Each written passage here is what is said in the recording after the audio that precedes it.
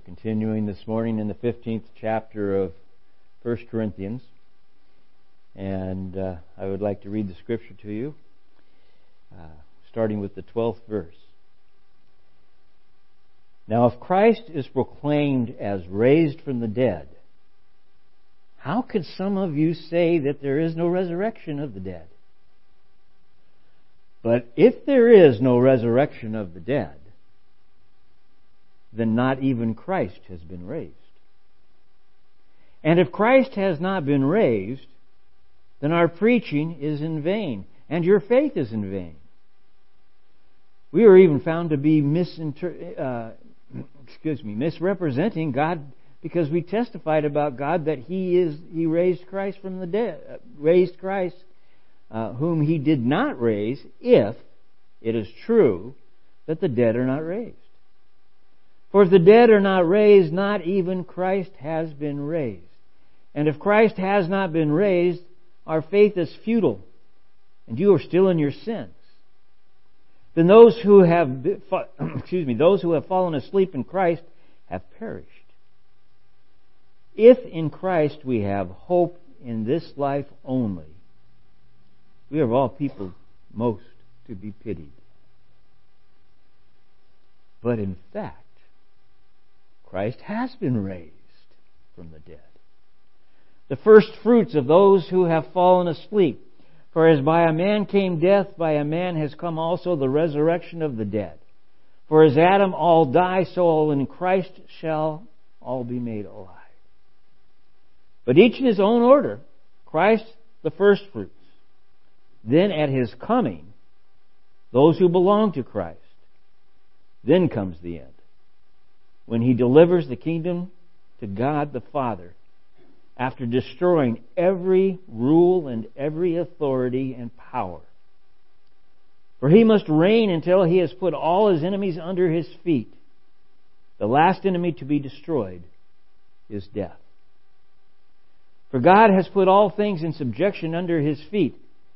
But when it says all things are put in subjection, it is plain that He is accepted who put all things in subjection under Him. When all things are subjected to Him, then the Son Himself will also be subjected to Him, who put all things in subjection under Him, that God may be all in all. A few tongue twisters in there, but hopefully as we get through it this morning, we'll have a gleaning of what Paul, the emphasis especially of what Paul wants to put across to us there. Let's pray as we go together. Father, we thank You that we can come together, open Your Word together to share it. We ask that Your Holy Spirit would enter each of us in our minds and thoughts, in the sense of just setting all the distractions of the week aside and allowing us to draw in full attention, if You would, Lord, to Your Word, and that Your Holy Spirit directs us. Each of us coming with different needs, but Your Word being able to meet every one of us where we are. We thank You for the opportunity to worship You and sharing in Your Word. And we thank You for Your Word. In Jesus' name, amen. In the first part of chapter 15, Paul was reminding the Corinthians what he had presented to them. And he says, and what you have received from me. Meaning, they heard it, they must have given it back to him in some format as they discussed it, and he was convinced that they had heard correctly. And so he says, you received from me. And it was the gospel that I presented to you. And he gives them an accounting of the gospel in verses 3 and 4. He says, the gospel, I'll just abbreviate it here a little bit. Christ died for our sins. He was buried and raised on the third day. And then he gives a list of witnesses, starting in verse 5, of all those that had seen Him. The apostles and Peter, James, Paul himself, 500 at one time, and most of whom were still alive. And he was basically saying, we know this is true. We have confidence in this. And apparently what was going on in Corinth was a detour or a separation from some of this truth, especially the context of a physical body resurrection. And so they're looking at it and saying, well, first you have to understand, in the Greek culture, a lot of the philosophies believed that flesh in and of itself was evil. And the spirit dwelling within the flesh was, in a sense, trapped in this evil. And once the man died, he was separate from the evil, and that was, whatever would follow, that would be the end of the flesh. And it would be a new road of some kind. And Paul is saying, no, it's a bodily resurrection.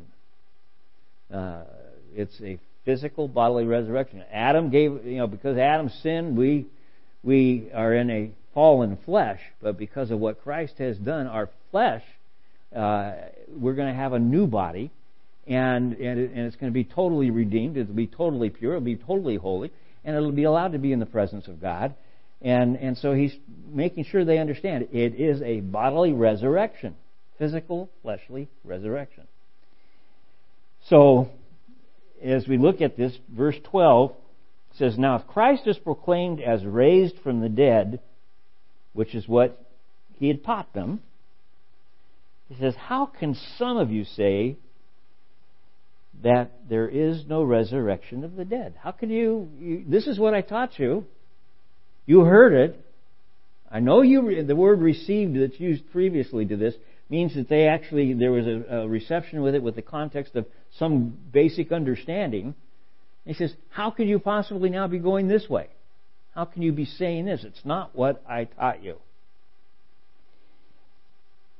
How can some of you say there is no resurrection of the dead? And then he gives them some reasoning to say this. If there is no resurrection. By the way, Paul loved to use a pattern of argument, of logic, and it's called if-then. And it's still the predominant way. If this, then this. Those of you who've gotten involved in science and equations and linear equations and math and all this kind of stuff, there's a lot of if-thens. And it's just the idea of logic here. It says, if there is no resurrection of the dead, then the result is not even Christ has been raised. Now, see, they were teaching that Christ was physically raised, and he did have a spiritual body of some kind, but it was different than anything that we could imagine. Well, it was, but it's the same body he's going to give to us, and so they're saying he had a body. We'll go with that, but we're not going to. He says, if Christ has been raised, then not even Christ has been raised. In other words, if man can't be raised, then Christ can't be raised. He has a reason for putting this way. And if Christ has not been raised, then our preaching is in vain. I mean, in other words, if there's no resurrected Christ, our preaching has no value. It's fruitless. It's in vain. Our preaching is in vain, and your faith is in vain. In other words, any faith you put in Christ in any format is fruitless. Because if Christ has not been raised, nothing else matters.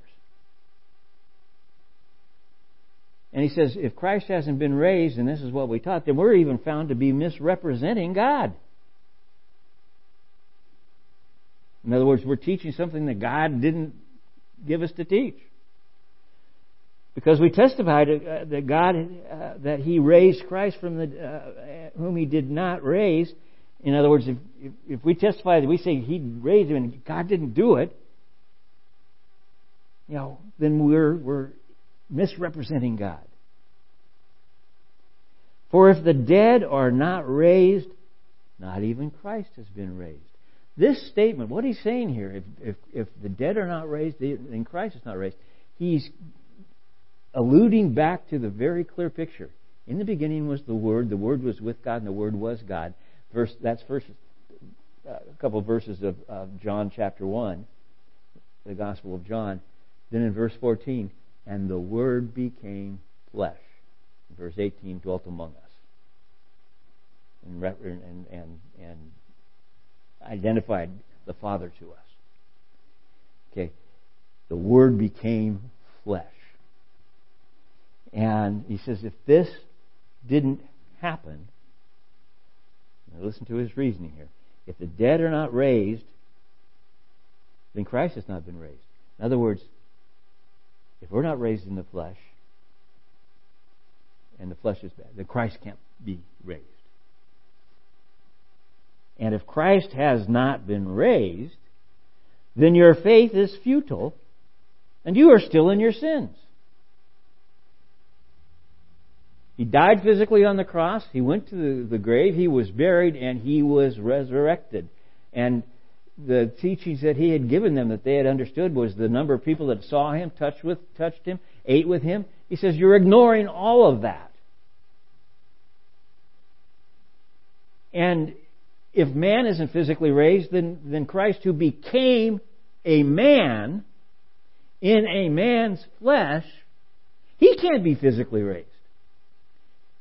In other words, you can't come up with this separatist idea of, well, this happened to Christ, but it can't happen to us, type of thing.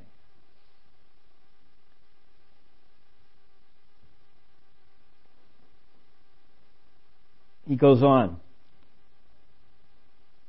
If Christ has not been raised, your faith is futile, and you remain in your sins. Why is that? Because it makes it very clear in the Old Testament there must be a physical body sacrifice. There has to be a physical body sacrifice where blood is shed to cover sin. And if Christ hasn't done that, made a bodily sacrifice, then your sins are still with you.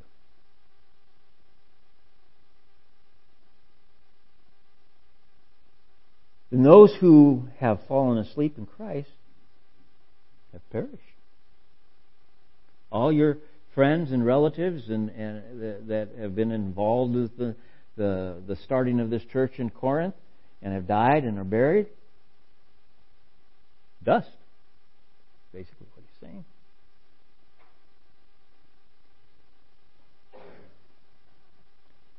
If in Christ we have hope in this life only, we are of all people most to be pitied. He's saying basically, if Christ didn't come in the flesh and didn't go, and implied if he didn't come in the flesh, then all this stuff that happened on the cross couldn't have happened.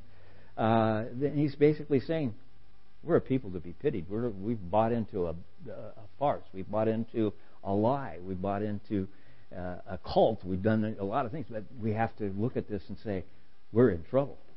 Our sins are still with us.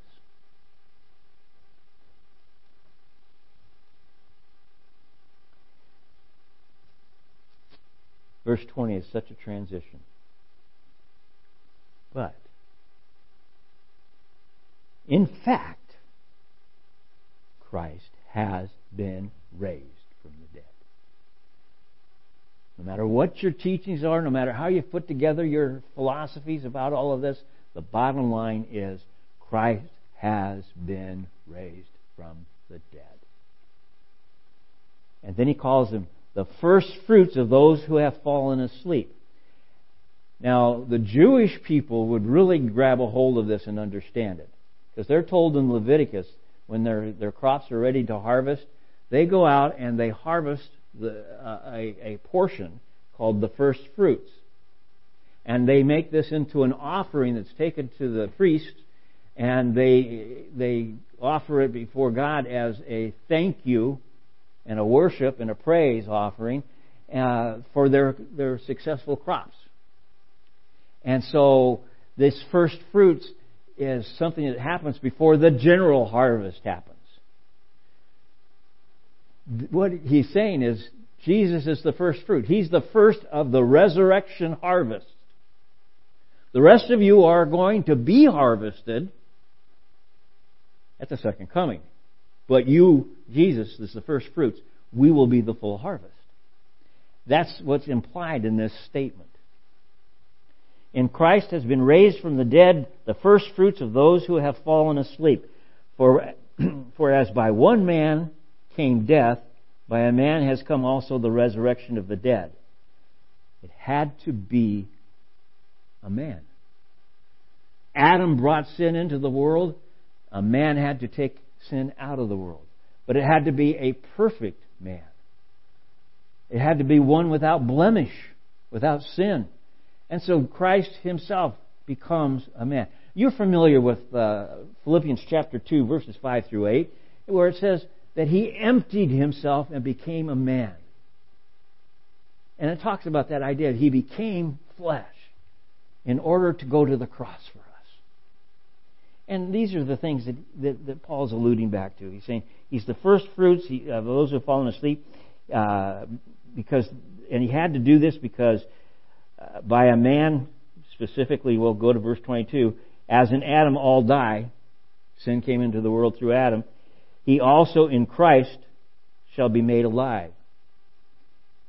The resurrection has come to us through Christ and the resurrection of the dead. But each, this is important, each in his own order. In other words, it has to happen in a particular sequence. The first fruits, Jesus. Then at Christ's coming, those who belong to Christ. Second coming, resurrection. Then comes the end, when He, Jesus, delivers the kingdom of God, the kingdom to God the Father, after destroying every rule and every authority and every power. In other words, everything that is of man and that is evil has been destroyed. When that has happened, He delivers the kingdom purged and cleansed to the Father. He must reign until He has put all the enemies under His feet. The last enemy to be destroyed is death. Now, the interesting thing is we learn from other parts of Paul's writings that death has already lost its grip on us. But is death still prevalent? Is death still with us? Okay. In Revelation chapter 20, there's a point where it says death is going to be thrown into the lake of fire. That's the end of death completely. There will be no more death. Death is still our enemy. I have been to sermons, funerals where I've heard, and death, our friend, has finally taken us home. That is so unbiblical. Death has never been, will never be our friend. Death may be a release from pain and suffering and things like that, but that's God's grace at work, not death. Death is our enemy. It entered through Adam. It's erased through Christ. And so we don't look, death is something that we don't embrace. Are we afraid of it? No. Because it's lost its hold on us. To live as Christ, to die as gain. But not because I embrace death as a friend. Death is still the enemy. And that's what it says here. The final enemy, the last enemy that will leave, will be conquered, is death. And that Romans, like I said, Revelation chapter 20, I think it's verse 14, talks about it being thrown into the lake of fire.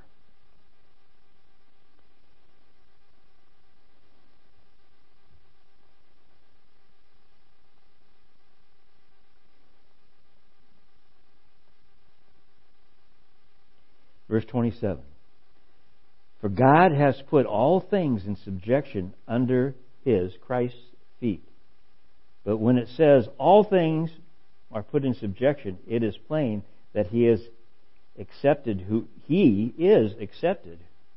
who put all things in subjection under Him. In other words, He's accepted as the one that is to be the authority over them. When all things are subjected to Him, then the Son Himself will also be subjected to Him who put all things in subjection under Him, that God may be all in all. In other words, Jesus is going to continue the position of the Son to the Father in subjection to the Father. That's an eternal relationship now. He did that willingly and desiring to save us. I look at these and just the way that Paul's doing this, he's doing it to reach the Greek audience and his Jewish audience as well. But there's a psalm that I really enjoy as a messianic psalm, and it's Psalm 2. I dropped my Bible and lost my marker for it. Psalm 2 it's titled "The Reign of the Lord's Anointed," and this is the condition of the world at the time that this is written. The idea is, why do the nations rage and the people plot in vain? The kings of the earth set themselves, and the rulers take counsel together against the Lord and against His anointed, saying, "Let us burst their bonds apart." In other words, it says basically, man in his desire to be in control shakes his fist at God and says, "I'm doing it my way." And the kings get together and they plot and they make treaties with each other and the wars and all the things they do to show who's in control. And so they set themselves apart as the rulers, and they counsel together. And they shake their fist at God and they said, "Let us burst their bonds apart." In other words, they have no control over us. "And cast away their cords from us." Now that's scene 1 of Psalm 2. Now we're going to scene 2. This is a heavenly scene. "He who sits in the heavens laughs. The Lord holds them in derision. Then He will speak to them in His wrath and terrify them in His fury, saying, 'As for me, I've set my king.'" Notice capital K if you're reading this. "I have set my king," it's referring to the Messiah, Christ, "on Zion, my holy hill." I've already put my king in charge. This is a picture, 1,000 years before all of this is written by Paul. But Paul knows these scriptures, and that's why this reference ties to this. The idea is that, everything is going to be under the feet of the King of heaven, Jesus Christ. And He will present it to the Father as an offering when it's all completed and death is finally vanquished. But for us, death is already done, meaning it no longer has a hold on us.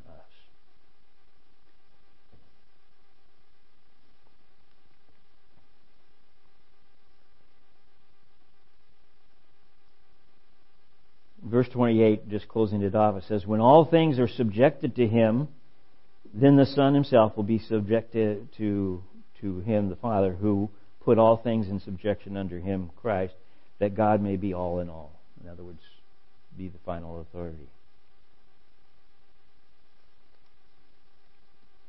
Within the framework of what he wrote here, I want you to really grasp this picture.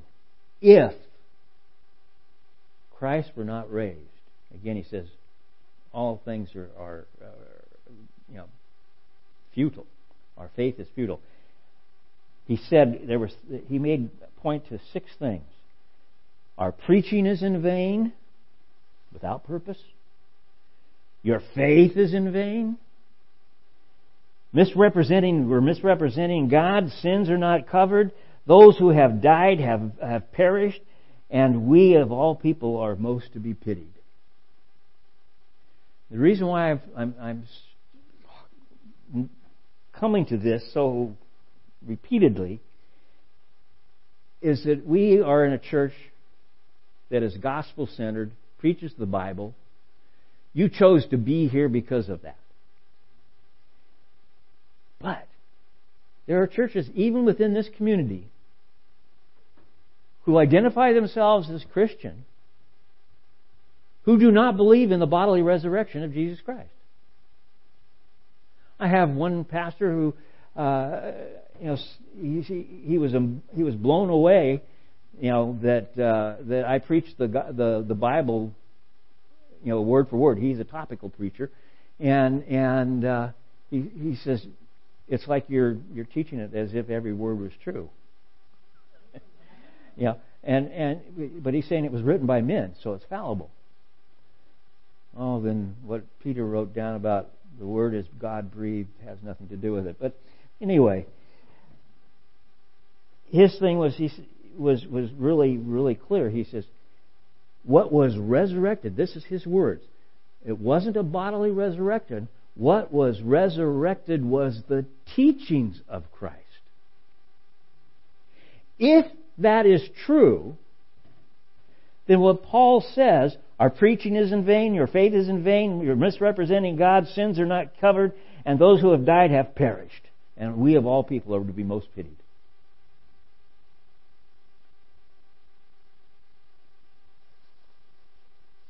The gospel is the death, burial, and physical bodily resurrection of Jesus Christ to cover our sins. This is basically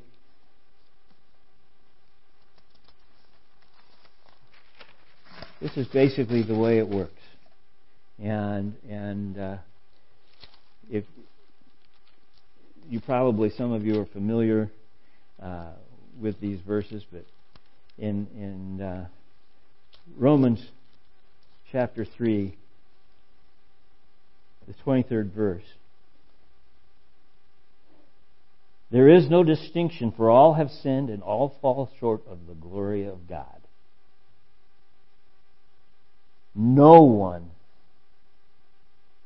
has made it through this life without sin, except the holy and perfect Jesus Christ.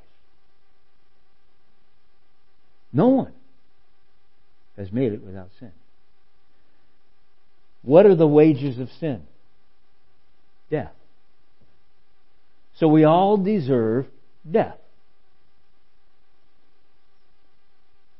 He also says in the 3rd chapter, earlier than that, he says, none are righteous.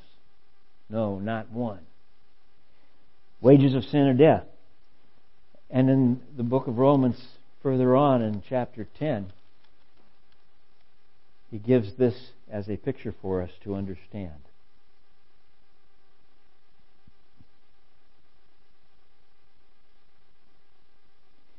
If you confess with your mouth, this is chapter 10, verse 9 of Romans. If you confess with your mouth that Jesus is Lord, and believe in your heart that God raised Him from the dead, you will be saved. For with the heart one believes and is justified, and with the mouth one confesses and is saved. For the Scripture says, everyone who believes in Him will not be put to shame. If we confess and we believe, we will be saved.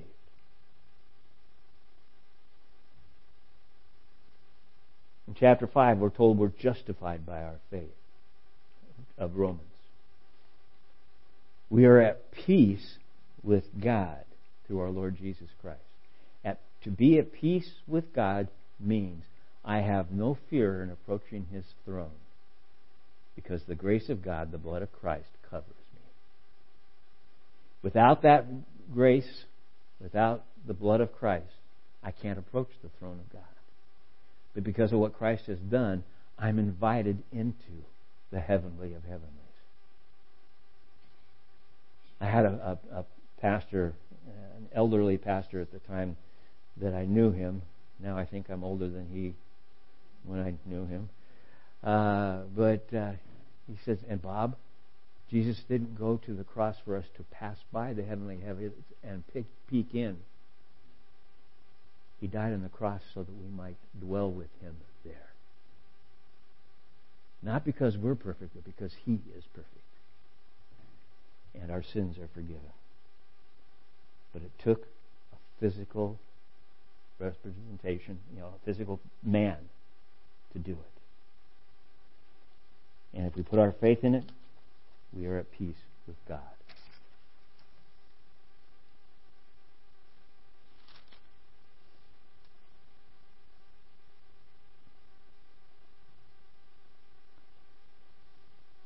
As we look at this, what Paul is basically saying is that there's one gospel.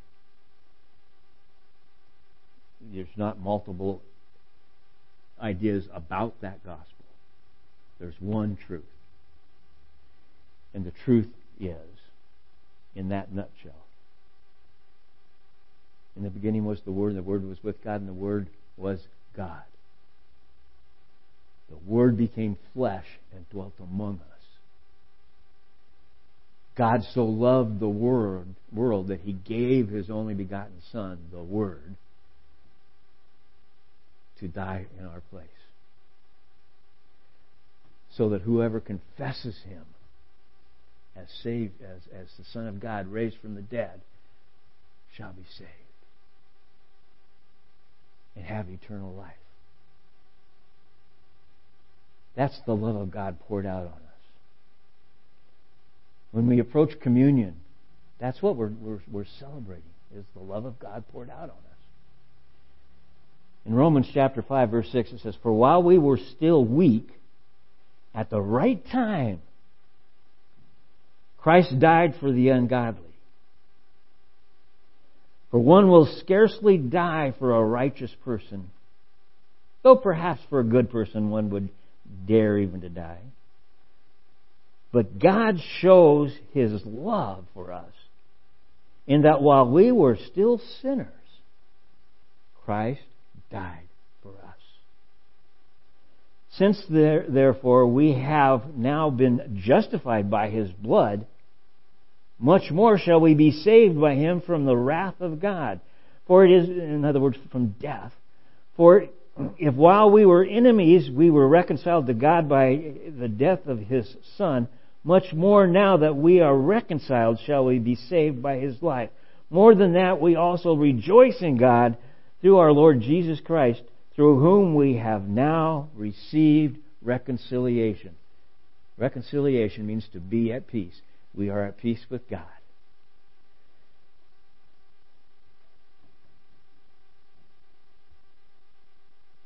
We'll sing a song for communion, and this isn't the song we're going to sing. We're going to sing this particular song, "How Deep the Father's Love for Us." That's going to be our closing song. But as we sing it, think of those words that we're singing, and take it as a prayer and an act of praise and worship. I ask the worship team to come up and lead us in our communion song. As they are singing, I ask you to come up and pick up the communion and hold it until we've all been served, and we'll share together.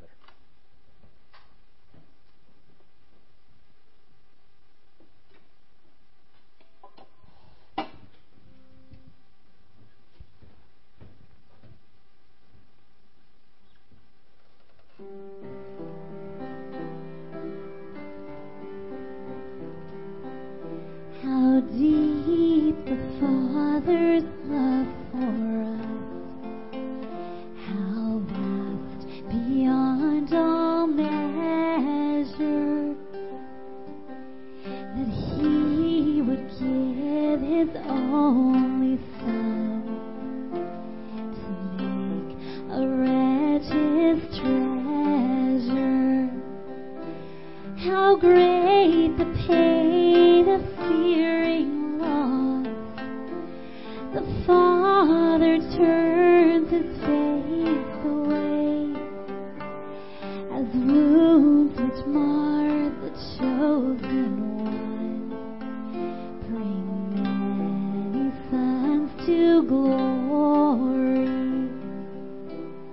Behold the man upon a cross, my sin upon His shoulders. Ashamed I hear my mocking voice call out among the scoffers. It was my sin that held Him there,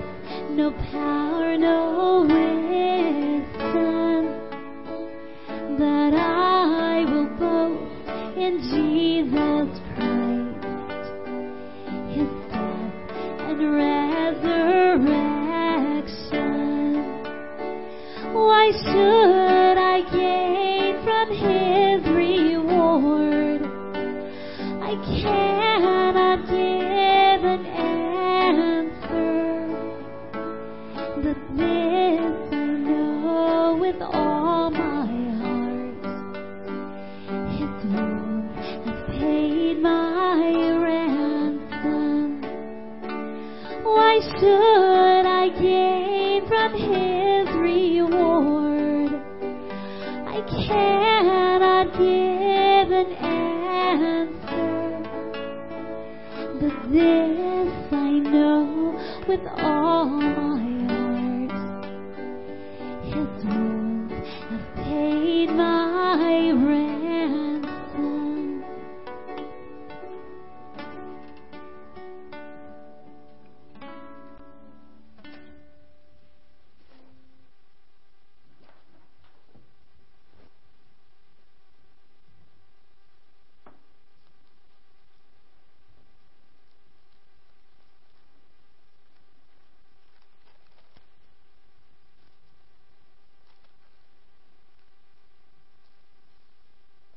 Earlier in the book of 1 Corinthians, Paul wrote these words: I received from the Lord which I also delivered to you, that the Lord Jesus on the night when He was betrayed took bread, and when He had given thanks, He broke it, and He said, This is my body which is for you. Do this in remembrance of me. Let us share the bread.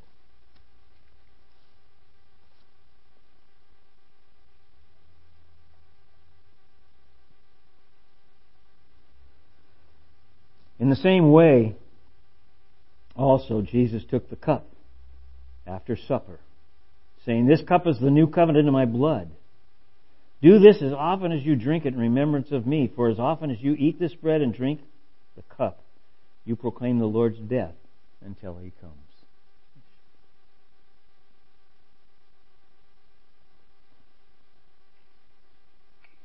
Lord, again we find ourselves thanking You for all that You have done. We can't come to You and make any claim of, I deserve or I should have. All we can do is come to You and say thank You for Your grace, Your mercy, Your love. Thank You for Your sacrifice. We share this cup and this bread together, recognizing what You have done, but also acknowledging that You are going to be coming back for us, to return for us. You are the first fruits of the resurrection. We look forward to the harvest.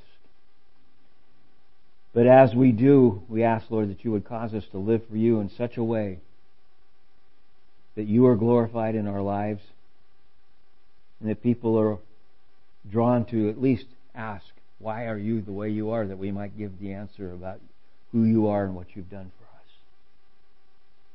We worship You, we praise You, we thank You. In Jesus' name, amen. Would you stand as we close? Let's sing How Deep the Father's Love.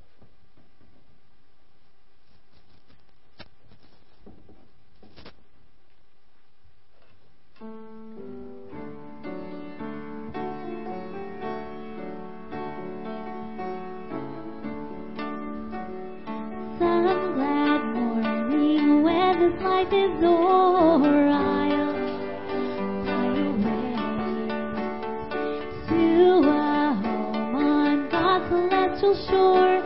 I'll fly away.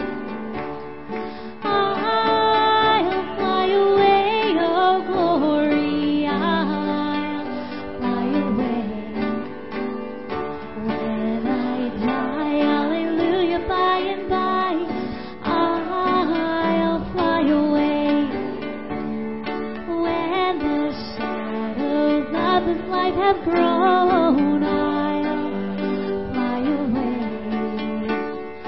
Like a bird from the prison bars that flown, I'll fly away. I'll fly away, oh glory, I'll fly away. When I die, hallelujah, by and by, I'll fly away. Just a few more weary days and then I'll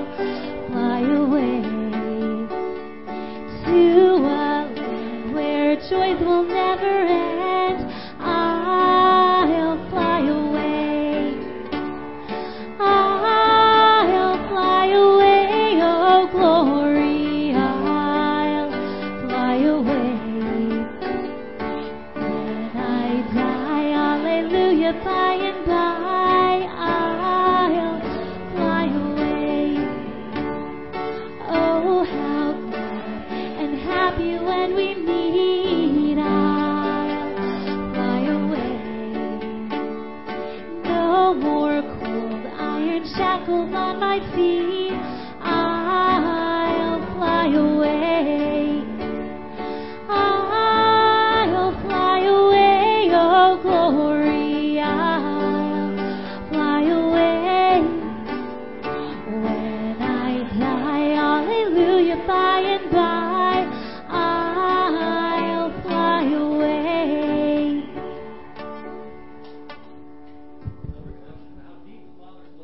Us, we get to fly away. Lord bless. Have a wonderful rest of the day. And have a great week. And those of you who get tomorrow off, enjoy.